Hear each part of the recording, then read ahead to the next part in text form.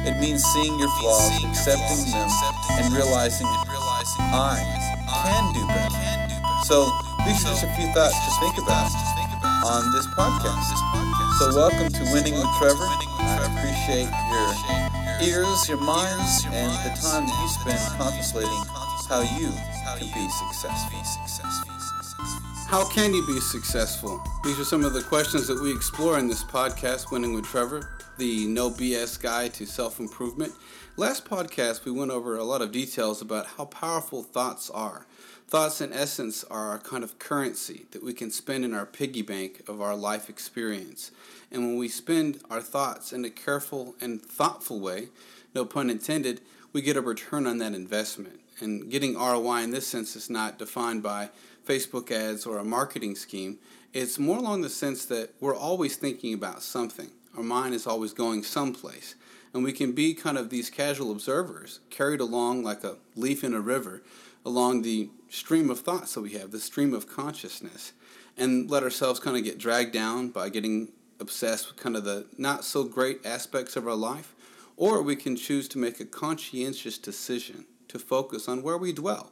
Because, as I covered in the last podcast, while we cannot choose what our instant reaction is to things sometimes, our knee-jerk reaction, this instant feeling when we hear news about something or something happens to us, we can definitely choose where we want to dwell, where we want to focus our attention on. So that was what we covered in our ongoing series about self-awareness. And the four maxims of this podcast are, the first one, of course, being success. What does success mean? Is it simply about material acquisition, or is it about the person you become in the process, or a combination of both? We're also talking about what it actually means to be happy and how that's different from being simply excited. And the concept of happiness, we haven't gone too far as exploring that, but we're going to. It's on the plan. And we're also going to talk about personal responsibility. Those are one of the four maxims of this podcast, is to take responsibility for not just the actions and not just the things that we say, but also the person that we are and how we feel in the moment of something happening. Because that personal responsibility is our leverage. It's how we level up in life and get to a more empowered state where we're no longer just the victim of random circumstance. But we're the person that says, you know what, this happened to me, but I'm going to choose how I respond inside to map and chart my trajectory for life. But how would you know to do that? You have to be aware. You have to have self-awareness, which is our focus on this now reoccurring theme on this podcast. And so today we have a special guest, my friend Ulrich. Hey, Trevor. Ulrich, can you say your last name? I'm sorry, I never get it right. Yeah, it's German. English comes from German, and so the word new comes from neu, and the word year comes from Jahr. So my name means New Year, and it's pronounced Neujahr. Thanks. So let's just get into some background here, so my listeners can get to know you a little bit. Go ahead and let me know, where are you from? Well, I grew up in Germany, and then after high school, I moved around a couple different places, a little bit of New York, a little bit of New Orleans, and a little bit more of Austin. Excellent. So, on the theme of self-awareness, and one of the reasons why I've always enjoyed talking with you is because you're a very self-aware individual, and when we speak, there's not a lot of explaining we have to do about fundamentals. We're both on the same page when it comes to that, and it's very fascinating to talk to you about self-awareness and related topics. Now, clearly, this is not the first time you've had an experience with self-awareness. There have probably been a series of different catalysts or things that have happened in your life when you were younger that led you to become more self-aware than when you started out, right? Because everything that happens in life changes us in little ways. And so I'm really curious, kind of some of the hero backstory, origin story for Ulrich with the cape. That's very generous. Where did this kind of originate? Was there a certain time in your life, somewhere in your grade school years or when you were a teenager, that kind of let you have this catalyst of consciousness or awareness, or that sense that there's something more than just living by habit, that being self-aware is something to think about? So I do intend to answer your question straightforwardly, but I actually want to take a left turn. You said something. You said as though it was a statement, as a fact. You said you're a very self-aware individual, and I'd like to know how you make that determination. Not to fish for compliments, but I'd like to know, what is it when you say somebody is self-aware. And I do think we can see self-awareness in other people, but out of sheer curiosity, how do you see it in me, or how do you see it in somebody else? I'm deeply honored. I love to talk about myself. I'm sufficiently self-absorbed to accept an invitation onto a podcast. But I'd really like to know, what is it? What is the what is the determinant for you for saying that someone is or isn't self-aware? Well, we all have degrees of self-awareness, so it's not necessarily an honorific title that you are Sir Knight self-aware of the Round Table. It's more along the lines of, I feel that there is a continuity between our lines of thought and our consciousness when we discuss things that relate to self-awareness. So there's certain ideas that you identify with. It's the level of being able to discuss the art of selfhood. The concept of not just being a creature that is created of a series of automated algorithms of our behavioral actions that are programmed into us by habit, but the ability to step outside of that, blink and say, why am I? Yeah, so I think self-awareness is a concept that's really broad and not nuanced enough. I kind of view it a lot like intelligence, and in some ways, some people actually would say awareness and intelligence are tantamount, depending on the definition you give them. But I think it has the same problems like intelligence, and you touched on it, that we tend to view it as like this linear thing at the most, that you have degrees of it, or for some people it's just binary. You're either dumb or you're smart. You're either self-aware or you're unconscious. And I actually think self-awareness has a lot of problems like intelligence, in that it is most probably three-dimensional at the very least. That you can have aspects of extraordinary awareness and aspects of extraordinary blind spots, and that you can have aspects of intelligence where you're extremely highly developed, maybe with musical ability, maybe with kinesthetic ability as an athlete, and other areas where you're extremely deficient. And I don't mean to make things extra complicated, but the nature of the problem is semantic. And in Germany, you have this term, it's called Selbstbewusstsein. Selbst meaning self, bewusst is conscious, and sein is being. So even the word consciousness is like two words in German. It's like it's like conscious being, right? Consciousness, essentially. So self-consciousness, Selbstbewusstsein. But Selbstbewusstsein, actually in German, even though it directly means self-conscious, in Germany, it means self-esteem. So, like, think about this in America, and this is, and I, I'm going to get all cultural and preachy here, but if we say of somebody else, oh, they're so self-conscious, like, what do we mean by that, right? Colloquially, when we say somebody's self-conscious, right, in philosophical terms, to be self-conscious should actually mean to be self-aware. But it's very interesting that in our world, we sort of relegate self-awareness to a drawer that we only open up when, this narrow field of our life allows us to be self-reflective. We actually take self-conscious people in the United States, and we say that they lack self-confidence. It's a broad, sweeping, generalizing statement that I'm making because I want to sound more interesting. But there's a lot of truth to it. It really should be the opposite. So, like, people who are extremely conscious of themselves, we should actually be viewing them as potentially more self-confident, right? Because they're sort of willing to look at their shortcomings and their strengths in a more honest fashion. And we sort of have this bias of people who take their insecurities and paper over them, and then we call it confidence. And then sometimes we make a second-order mistake and we call it self-esteem, right? But true self-esteem would really mean, like, you embrace your insecurities, you embrace your shortcomings, and you're willing to live conscious of them. So, that's just a jumping off point. My first thoughts on self-awareness is that it's a huge semantic problem.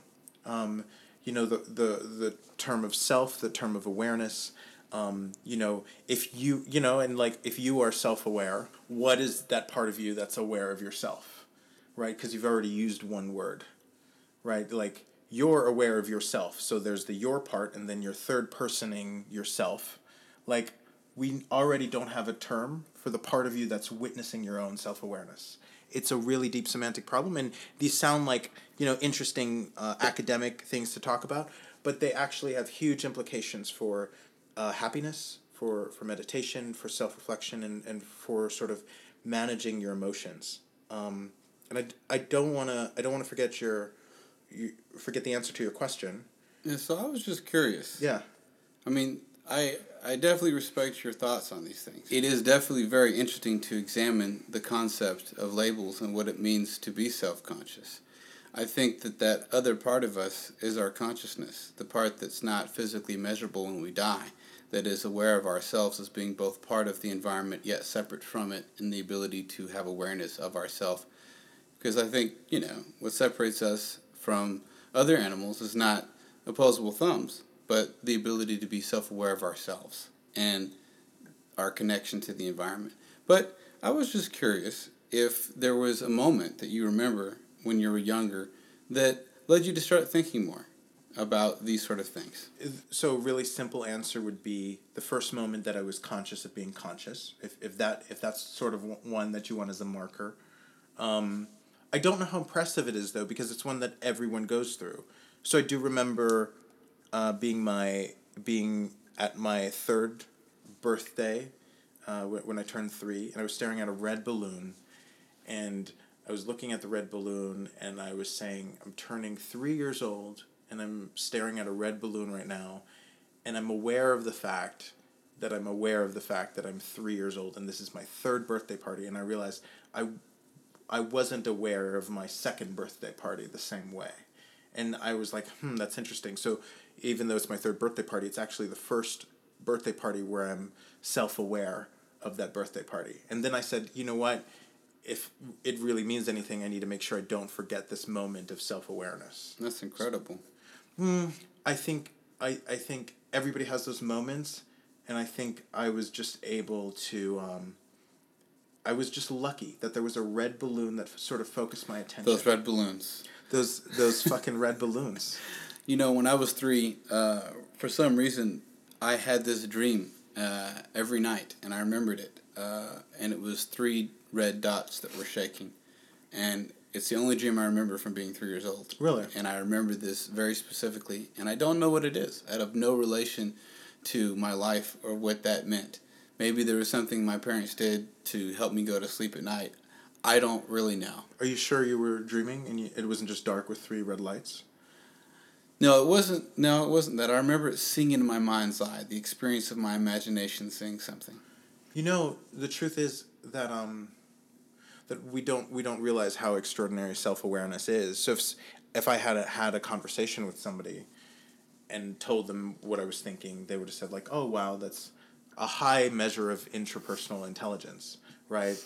And the truth is, we all, at some age, we have that moment of, like, I'm aware that I'm aware, Yeah.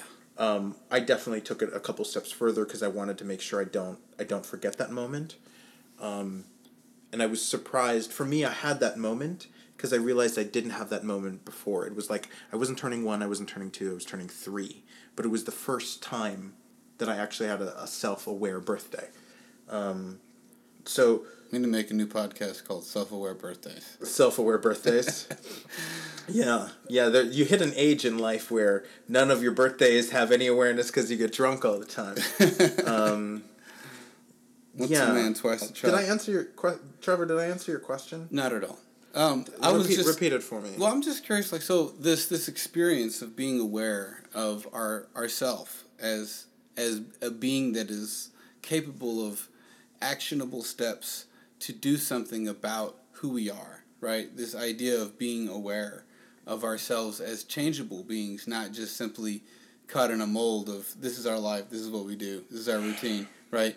That degree that through contemplation, through observation, through introspection, through all these layers that are part of what I call self-awareness or self-consciousness. Yeah.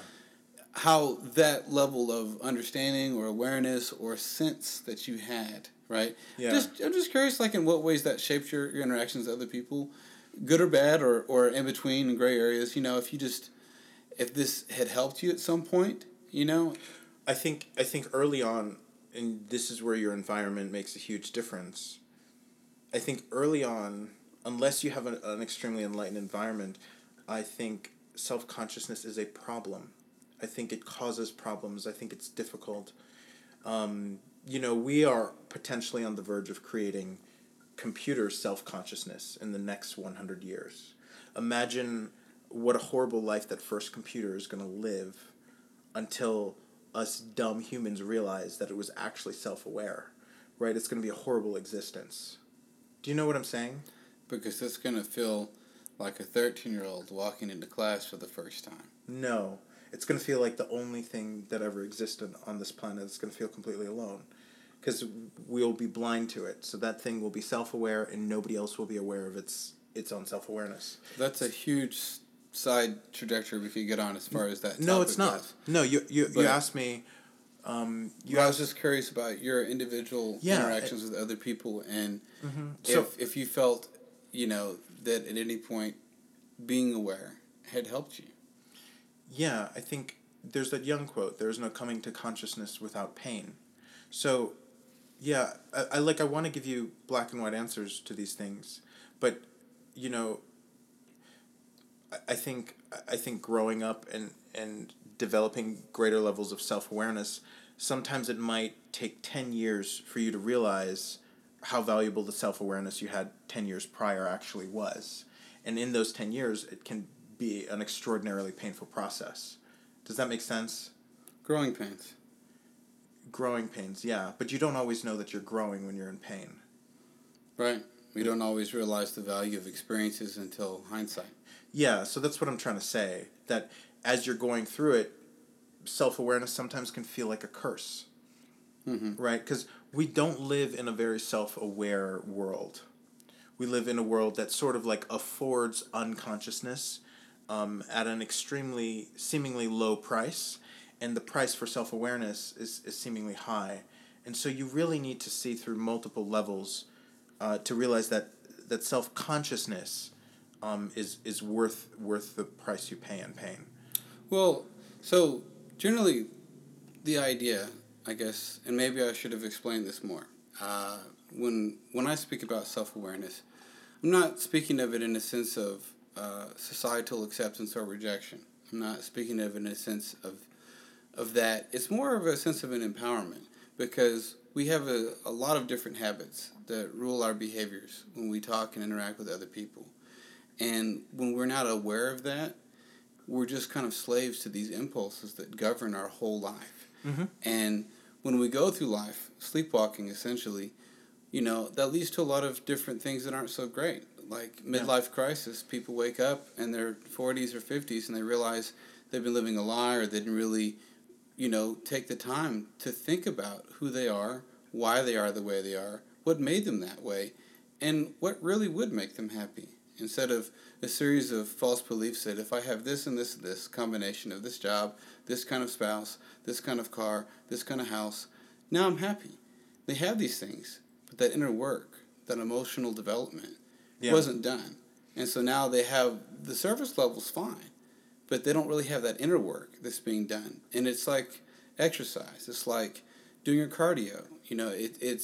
It builds up a muscle inside that takes development over time. But most people would rather ignore that. Most people would rather veg out, watch their favorite series, and continue on their series of habits, their automated algorithms that will get them fed, that will keep shelter over their head, keep them out of the rain. And yeah, they'll have these things, but that question goes unanswered. Yeah. So when I speak about self-awareness, and when I speak about in ways you think that might have helped you, that's kind of the direction I'm going in. I mean, we can go really wide and philosophical about, understanding the bars of the prison to escape it and things like that. because if we don't know we're in this prison of habits or being enslaved to other people's approval or not, right? It's very hard to break free of that. But I'm more focused on kind of just what can we do to help ourselves improve? And one of those things is to be self-aware of who we actually are, what governs our behavior, and what leads to this end result of this life that we have right now. What can we do to tweak that? What can we do to polish our souls? Just a little bit. No one has to be, Mother Teresa tomorrow. This is just a matter of saying, hey, could I try a little harder to make my life a little better? Yes, I can. Well, I guess I'll try to hone in on the most formidable event of my life. The one that really had the greatest influence on me trying to self-correct. So, I had a member in my family that I let down. I essentially let them get tortured by another family member. And I wasn't afraid of this person who was essentially doing the torturing, but my ego cared so much about how my relationship dynamic would change with that person if I intervened, that for the first time in my life, my ego was not just at odds, but more powerful than my moral compass. Wow. And, I guess the biggest breakthrough for me at that point was that self-awareness wasn't enough. That I was extremely fully self-aware in that moment, and I realized my shortcoming and who I wanted to be, but I didn't have physically in me whatever it took to be that person I wanted to be.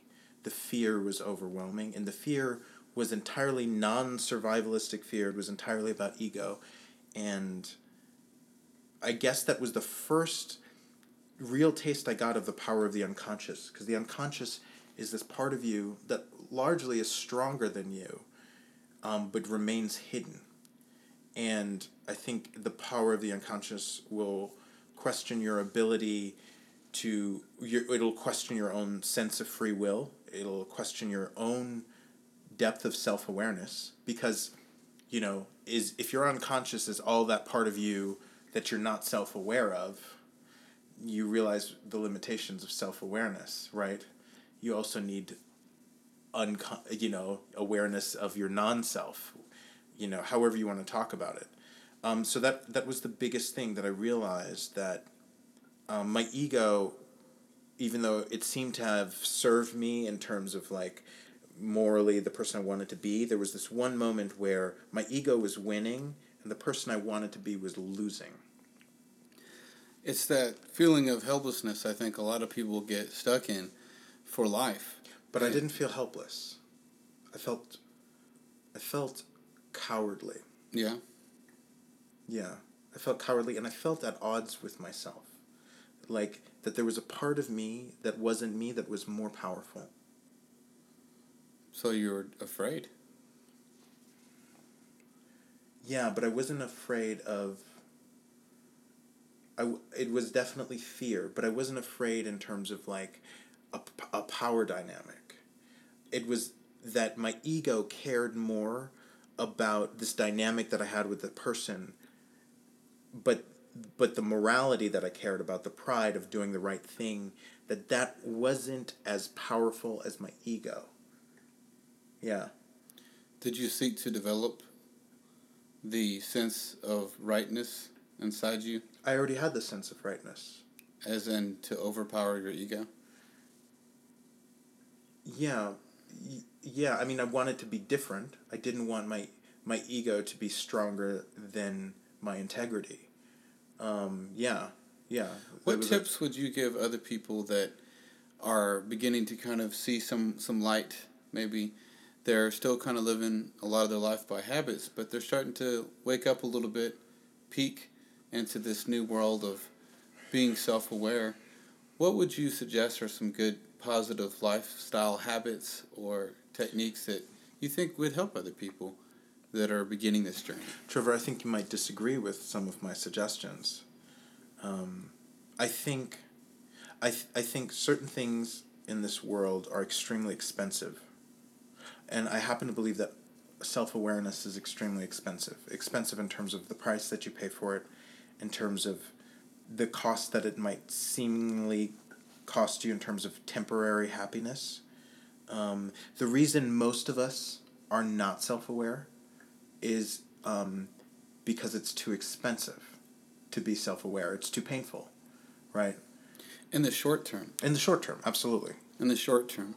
But part of this podcast's goal is to help people see beyond the short term and to help people realize that these habits that give them short bursts of excitement, which isn't really happiness, it's just a series of ongoing band-aids to place over wounded pride and ego, versus actually seeing what's the causal relationship between the perspective that I hold and the quality of life that I live. Yeah, so I'll give you as concrete and as practical advice as I can think of. And you might not like this first one either. The first question I would ask yourself is, do you really want to be self-aware? And I'd follow up that one with, like, at what cost? If self-awareness costs you your happiness, and your happiness is more important to you than your self-knowledge, then you need to choose your happiness. Because ironically, otherwise you're not really being self-aware. But then the real question is, because when you are self-aware, it does empower you to get beyond the habits that make us unhappy. The real question is this really happiness, or is this really addiction to a series of experiences which stimulate our nervous systems, that stimulate us being excited or our adrenaline, and we're able to be okay, but, you know, we'd all stay teenagers if we didn't get through those growing pains of getting older. And a lot of people are teenage adults, and they have never really looked in the mirror hard enough to say, you know what, maybe I don't have to be stuck this way at 16. Yes, it's nice to have cute lies we tell ourselves, to say, all right, don't think about that. Yes, I know it's bad, don't think about it, right? But at what cost, right, for that? The cost of that is that people live a lie. And the cost of that is that their relationships with other people are often injured, and they're kind of wounded, half limping along like functional alcoholics. And so, yeah, they can get by. It's all right, but it's not really true. Help me out here. What are the four guiding principles you have for your podcast? You have happiness, success, self-awareness. What's the one I'm missing? Self-responsibility. Yep, self-responsibility, accountability. So, there's that term in the English language, sin, and it's often has a bunch of, like, moral baggage, a bunch of, like, you're not worthy, or you did something wrong, and you're morally lower on the totem pole. But etymologically, sin just means to miss the mark. I think it's an actual archery term. I think it comes from archery, where your arrow didn't hit the target, or it didn't hit the center. So it just means kind of the opposite of success, that you wanted this thing and you sinned, you missed the mark. And I think that's where self-awareness is both entirely unnecessary and entirely necessary for success. So success is like one of those words, not as complicated as I think the word spirituality or intelligence, but success is one of those words where we sort of all agree on what the word means at heart, but we all sort of disagree at what the word means in its totality. Everybody says success is really simple. You achieve the goal that you set for yourself. Right. Right? But then we have a bunch of successful people that sort of don't meet the criteria of all four of your pillars. You know, they might be financially successful, but they don't take accountability in life, or they lack self-awareness, or they're unhappy, right? Yeah. And so if you're saying, I want a $100,000 car, let's say that's your goal. Let's say that is genuinely your goal.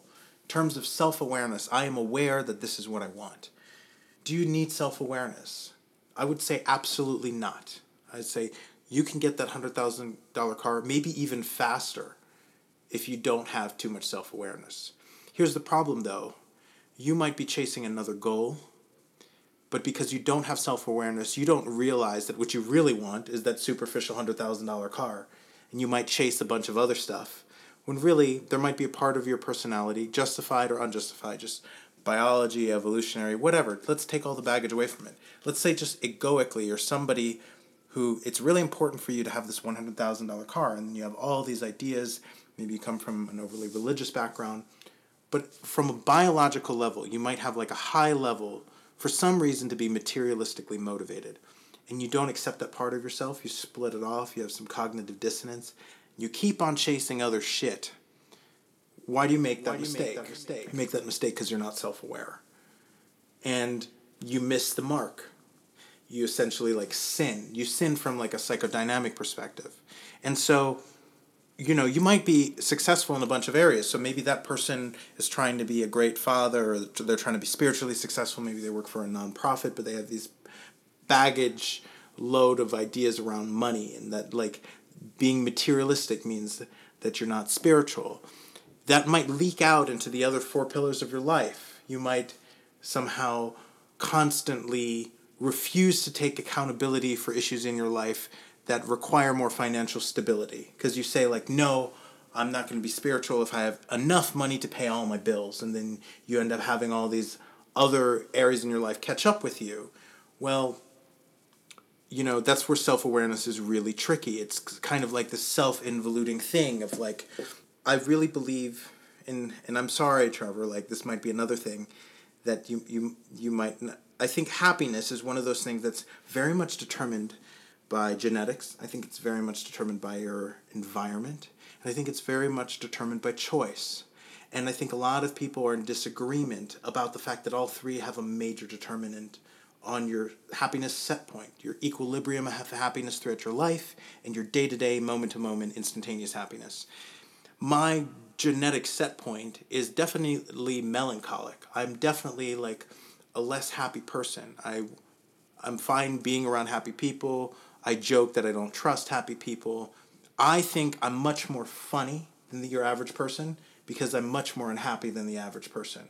You cannot convince me that I'm not funny. I know I'm fucking hilarious, but I also know I'm a little depressed.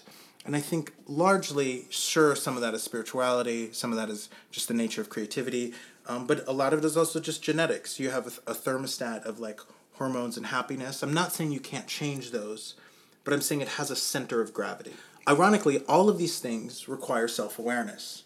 Like, you need to understand what is the composite makeup of your happiness in terms of genetics, in terms of your environment, in terms of your unwillingness to change things in your life that have a huge effect on your happiness, right? Like, that makes sense. Yeah, we all know money has a huge effect on your happiness in developing nations. Number used to be 55,000, then used to be 60 grand, now it's like 75, 80 grand. Number keeps on going up because we have this great economy, beautiful economy. Bigly economy. Yeah, bigly economy. And so, you know, we do know that money has, in terms of being able to meet your basic needs that you need, that you need to have met in America, more money helps. And that money, 75 grand, that's basically a useless number because 75 grand in New York is like $5,000 anywhere else, I'm exaggerating. It's relative, right? But what that number represents is your ability to meet all your financial requirements and a little bit to save and disposable income, right? That's what that number means. That number is almost entirely non-mathematical. It's almost entirely contextual. But if you're not self-aware enough to realize how maybe you have these hang-ups about materialistic desires, which maybe you shouldn't be taking all that much responsibility for. These are largely genetic things. And if you fight those or you're not in touch with your cognitive dissonance, that might cause money trouble in your life. That might have an actual effect on your biological happiness outside of your genetic thermostat. And so you might end up being more unhappy than you were genetically programmed to be with because you lack the self-awareness to get in touch with your cognitive dissonance around materialism, thinking that you're less of a person and less spiritual. And so self-awareness, when I talk about that it's a semantic problem, that talking about this awareness, it's really a big deal because, there's extremely self-aware people in this world who are extremely successful in terms of hitting their target, who can take a bunch of accountability, and maybe they're just not that happy. And maybe they're controlling for a lot of the things that they can control. Maybe they're financially grounded. Maybe they're doing a bunch of stuff to cause their own unhappiness. But we also need to consider the opposite, that there's some people out there whose thermostat is set at a lower level of happiness. Let's Abraham Lincoln, right? Abraham Lincoln. Can you really say that Abraham Lincoln just didn't, have enough affirmations in the mirror? That's why he was miserable. That he was bipolar and he had this physical depression because he just didn't read the right chapter in The Secret. We'll never know. You might say you'll never know, and that's fine. And I'm not saying there can't be truth to that, but let me tell you, for me, his biological set point for happiness was lower. And if you take people who suffer with severe depression or bipolar disorder, the less pressure you put on them to meet this expectation of happiness, the easier it is for them to naturally be happy. Makes sense. And these ideas are extremely counterintuitive. Maybe self-awareness is even the quantum physics of psychology, because the more you're willing to see the separation of self and the mind, in other words, the less mindful you are, right? Like in the West, like when the West talks about meditation, we talk about being mindful. When the East talks about meditation, the same meditative practice, they talk about dropping the mind, right? Unless it's Thich Nhat Hanh's Miracle of Mindfulness. Right. But I'm saying the same meditation, the West is saying, like, you need to be more mindful. And the East is saying, like, your mind is in the way. Remove desire, right? Yeah, remove right, desire. Yeah. And your thoughts, right? Like, your thoughts are so powerful. Well, is that a feature or a bug? Right? Because escalate it.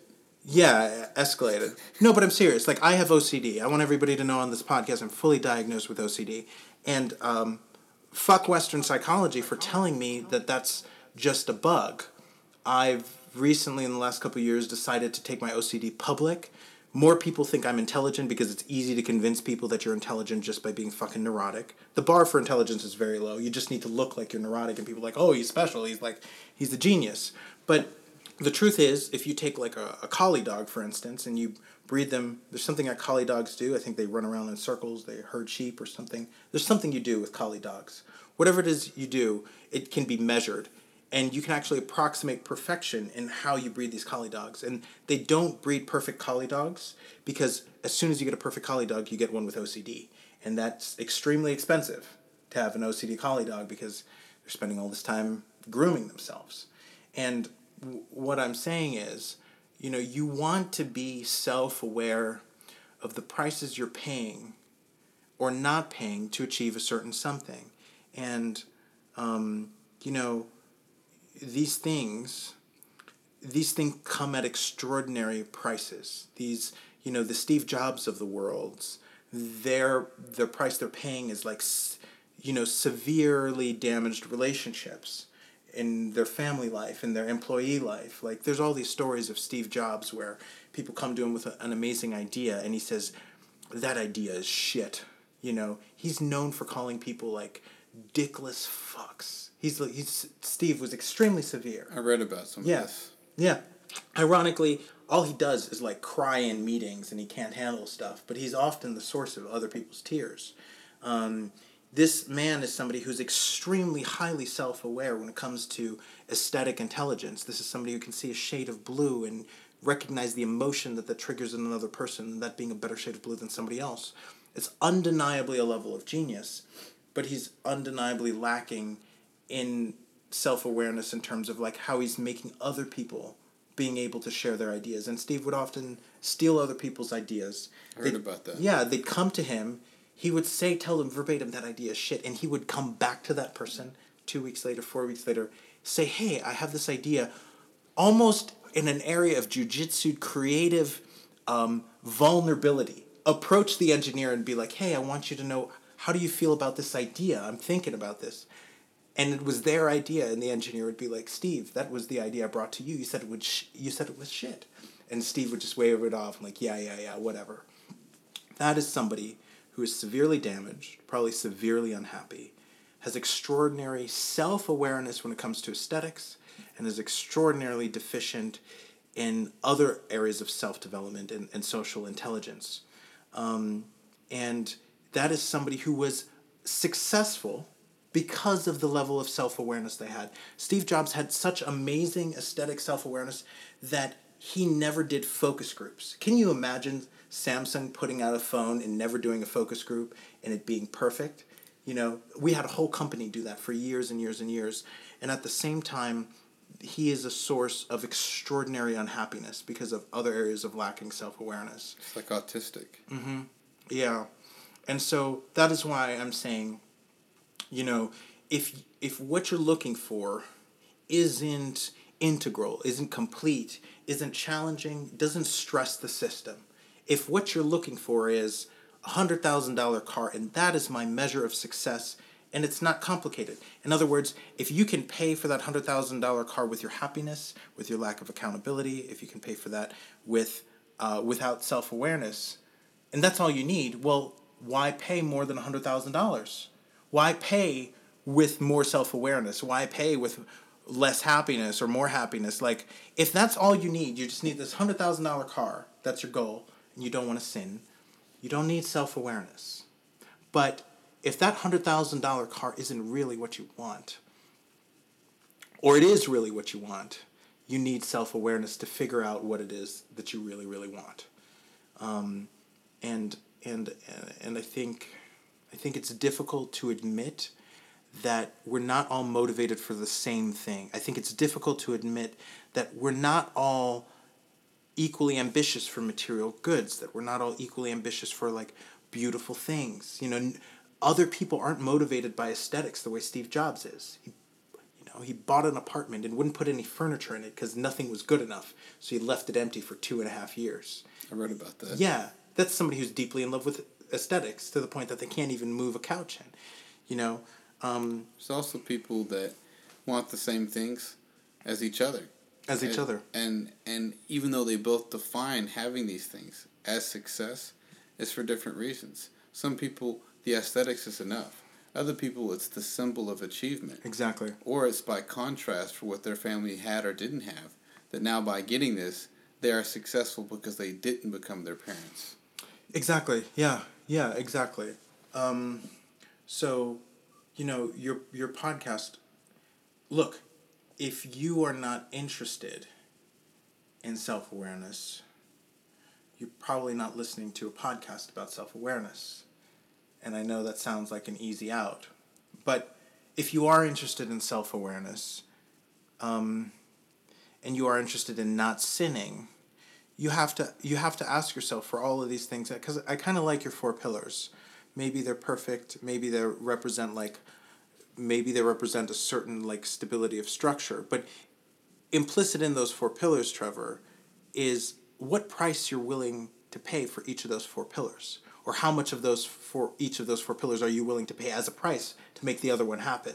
You know, how much happiness are you willing to give up, you know, for self-awareness? Like, how much success are you willing to give up, you know, to have a sense of like happiness, or not sacrifice your relationships? Do you get what I'm saying? Like, I do. Yeah. And I agree and both disagree, which is kind of the nature of our interaction. Yeah.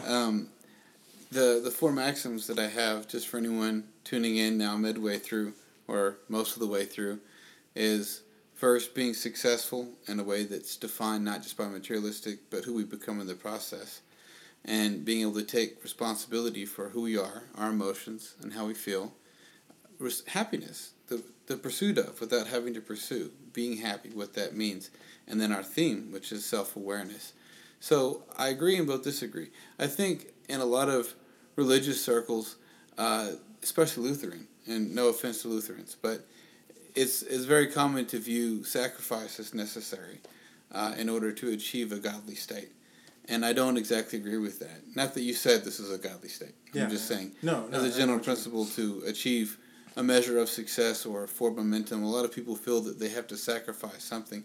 But I still think that is a very dualistic view of things. And I think that if you're focused on it kind of in a holographic way, in a way of like each part contains, you know, a part of the whole. It reflects the whole thing. That if you're moving in that direction as a person, these things come. And I think that it's a process of evolution, right?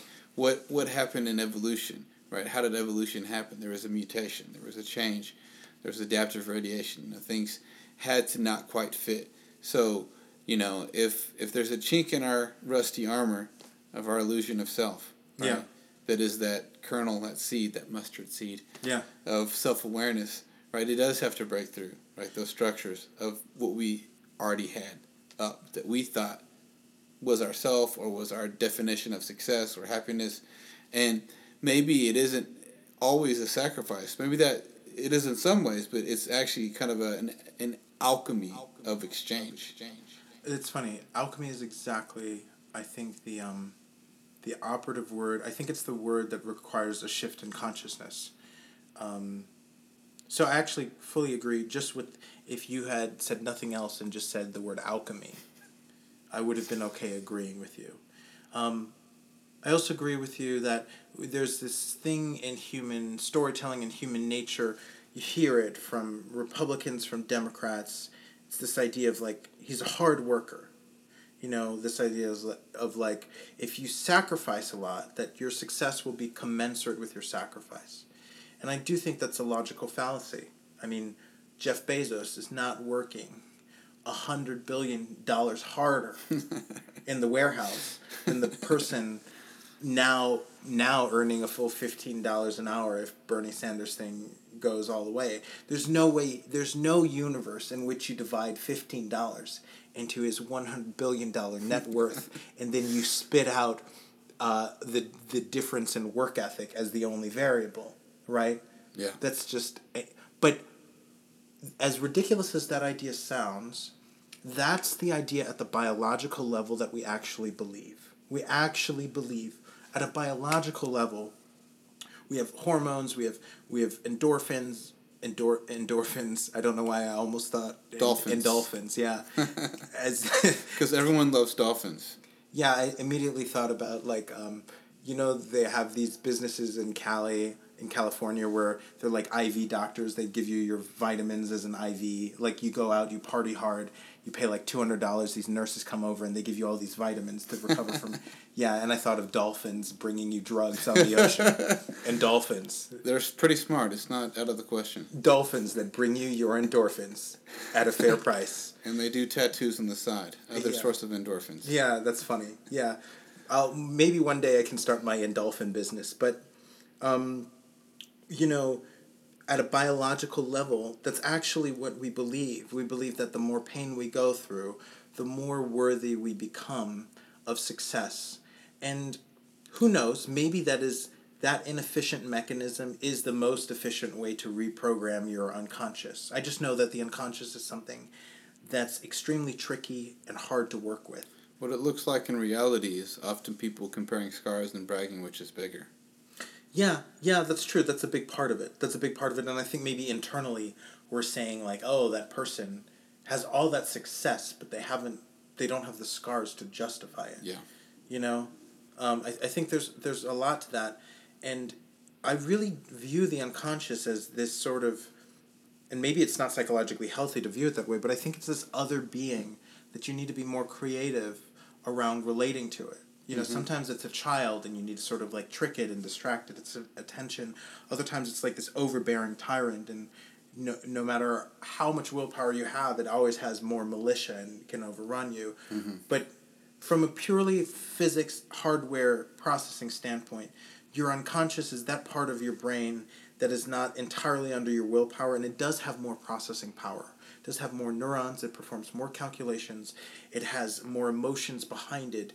It is from a sheer raw physics perspective of information processing, it is a stronger part of you that isn't you, and it's stronger than you. So if you want to win against something that's smarter than you, that literally has more brain than you do, you need to be creative as fuck.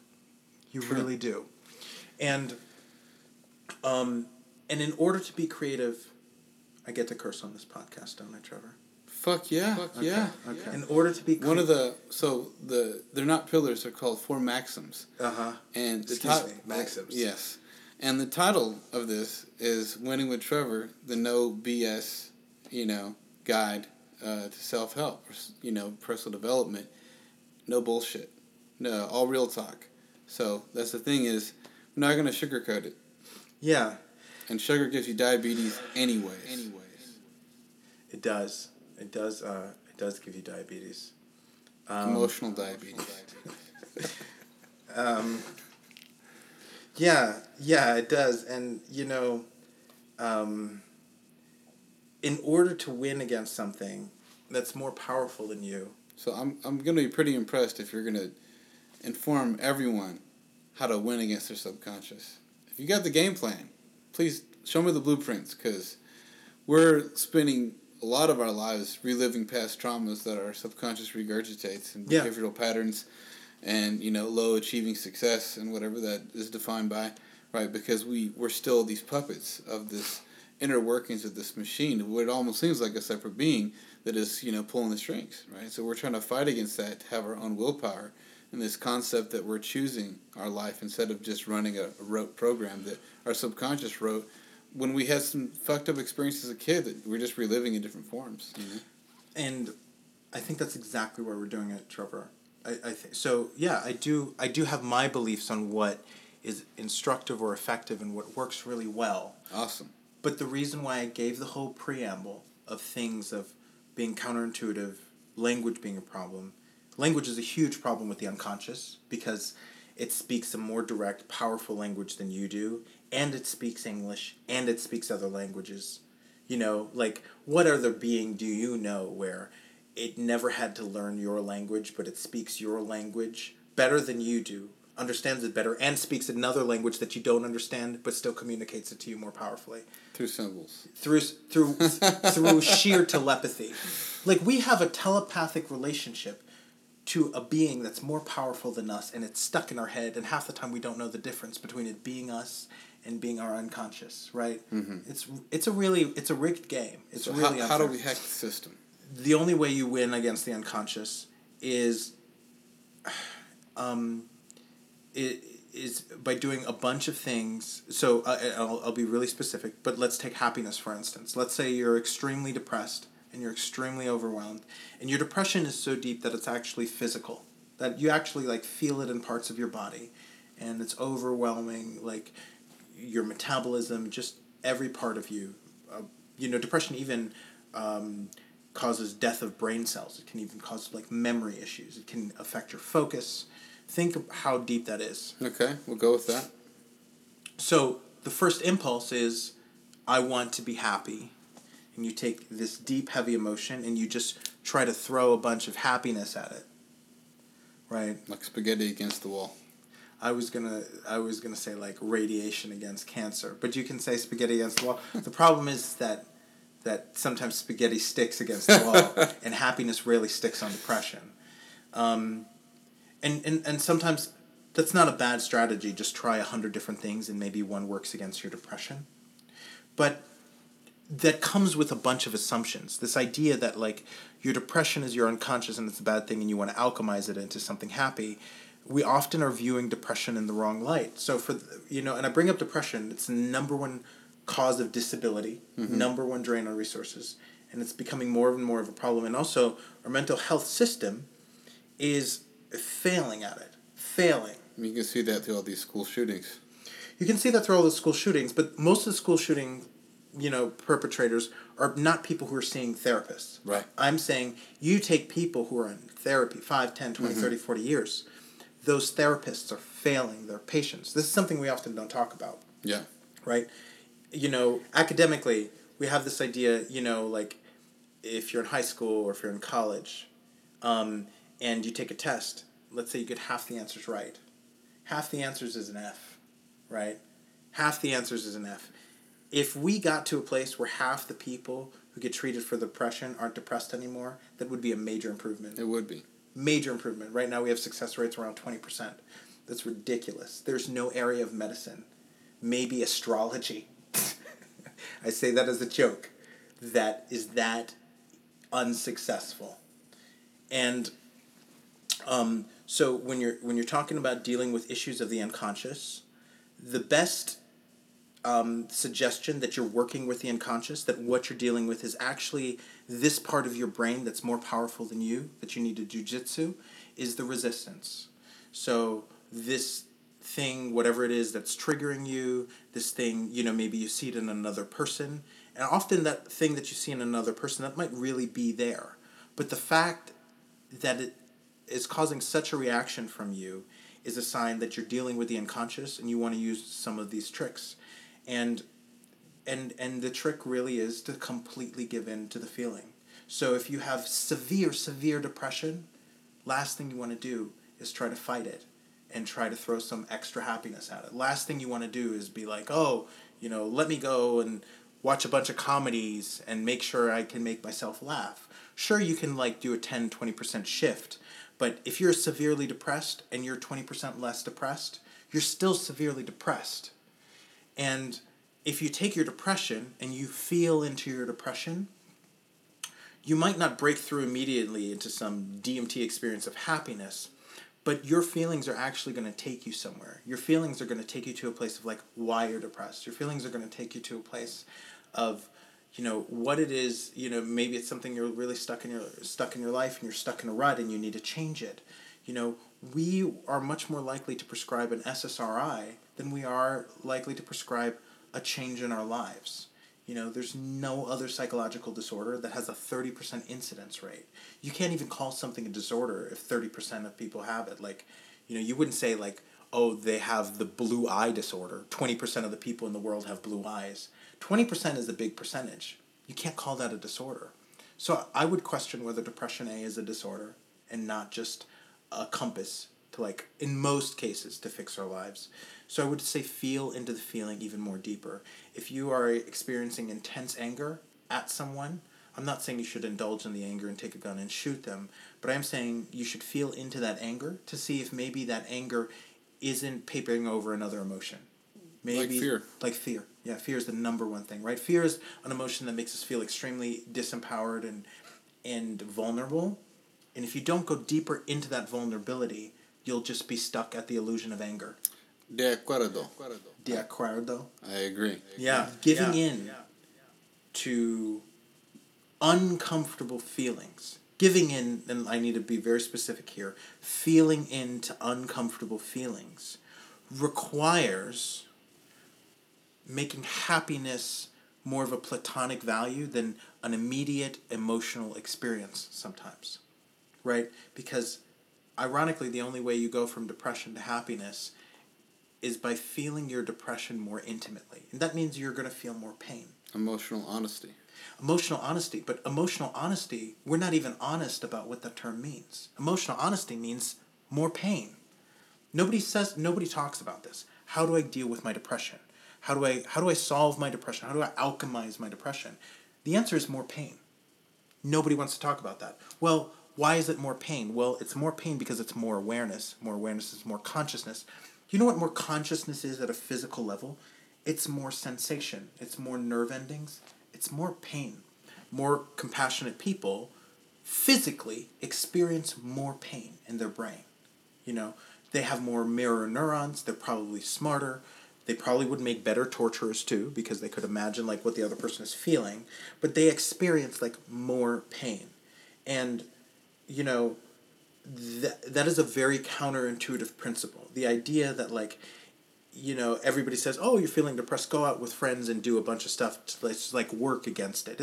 It's like running towards the fire to get through it.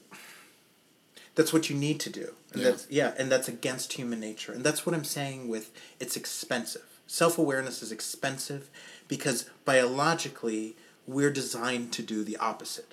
Biologically, we're designed to take toxins and store them in our fat cells. We're designed to have feelings and eat our feelings and take our toxins and our emotions, stick them in the fat cells. We're designed to, when there's a surplus of food, to prepare for the rainy day because we might be starving. And so we have a metabolism that favors storage and not dealing with shit. At a biological level, you have to go against your human impulses that rule food and metabolism, that rule emotions, that rule toxins. When you fast and you cleanse yourself, you're opening up the fat cell, you're taking the toxin out, you're dumping it into your bloodstream, it's hitting your kidney. And what do we call that? When we dump our toxins into our bloodstream, we call it cleansing. I thought it was called drinking on 6th Street. No, ironically, that'll be stored in a fat cell. Right? But the cleansing process is more painful. It hurts more to heal than it does to hurt. It's the cost of freedom, And I think you make some really valid points, we have to weigh out our options. We have to do risk assessment for how fragile our ego is and how much it's going to cost us to run through that fire to get to that self-awareness. Yeah. So we're now at an hour and some change. Yeah, it's a lot. You might want to make this a couple podcasts. You might want to break it up. Well, I think... Make it 3. I think we're going to break it up. Not at all. But we can do a session where we do breaking 1 and 2. Yeah. Do the 6-step. But listen, I want to thank you very sincerely for coming on this podcast. I hope I answered your questions, Trevor. I really do. Yes, I have another page in the back. But but I want to give something concrete. Feel into your emotions. Okay. And the breath is extremely important because you can feel your body more intimately. And learning breathing exercises means you feel into your body. Feeling into your body means you feel into your emotions. Feeling into your emotions means you're more vulnerable and you have more intelligence. Like literally, your emotions carry information. And feeling into your emotions means you have literally more intelligence to deal with, and that requires going against your human instincts. Yes. Of self-protection. Right, of protecting our ego. Yeah. And walking around on tiptoes, or forcing our friends to do that as well, because any perceived slight is now an instant attack on our ego. Yeah. When if we transcend that, we can actually see true intentions and a better self-perception powered by self-awareness. So this wraps up Winning with Trevor. Ulrich was the guest today. If you have any suggestions for future topics to cover, please feel free to comment.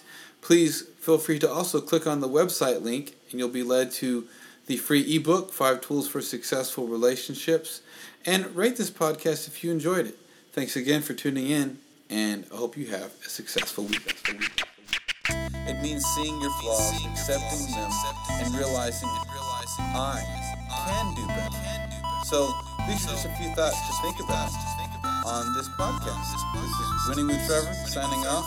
Appreciate your ears, your minds, and the time that you spent contemplating how you can be successful.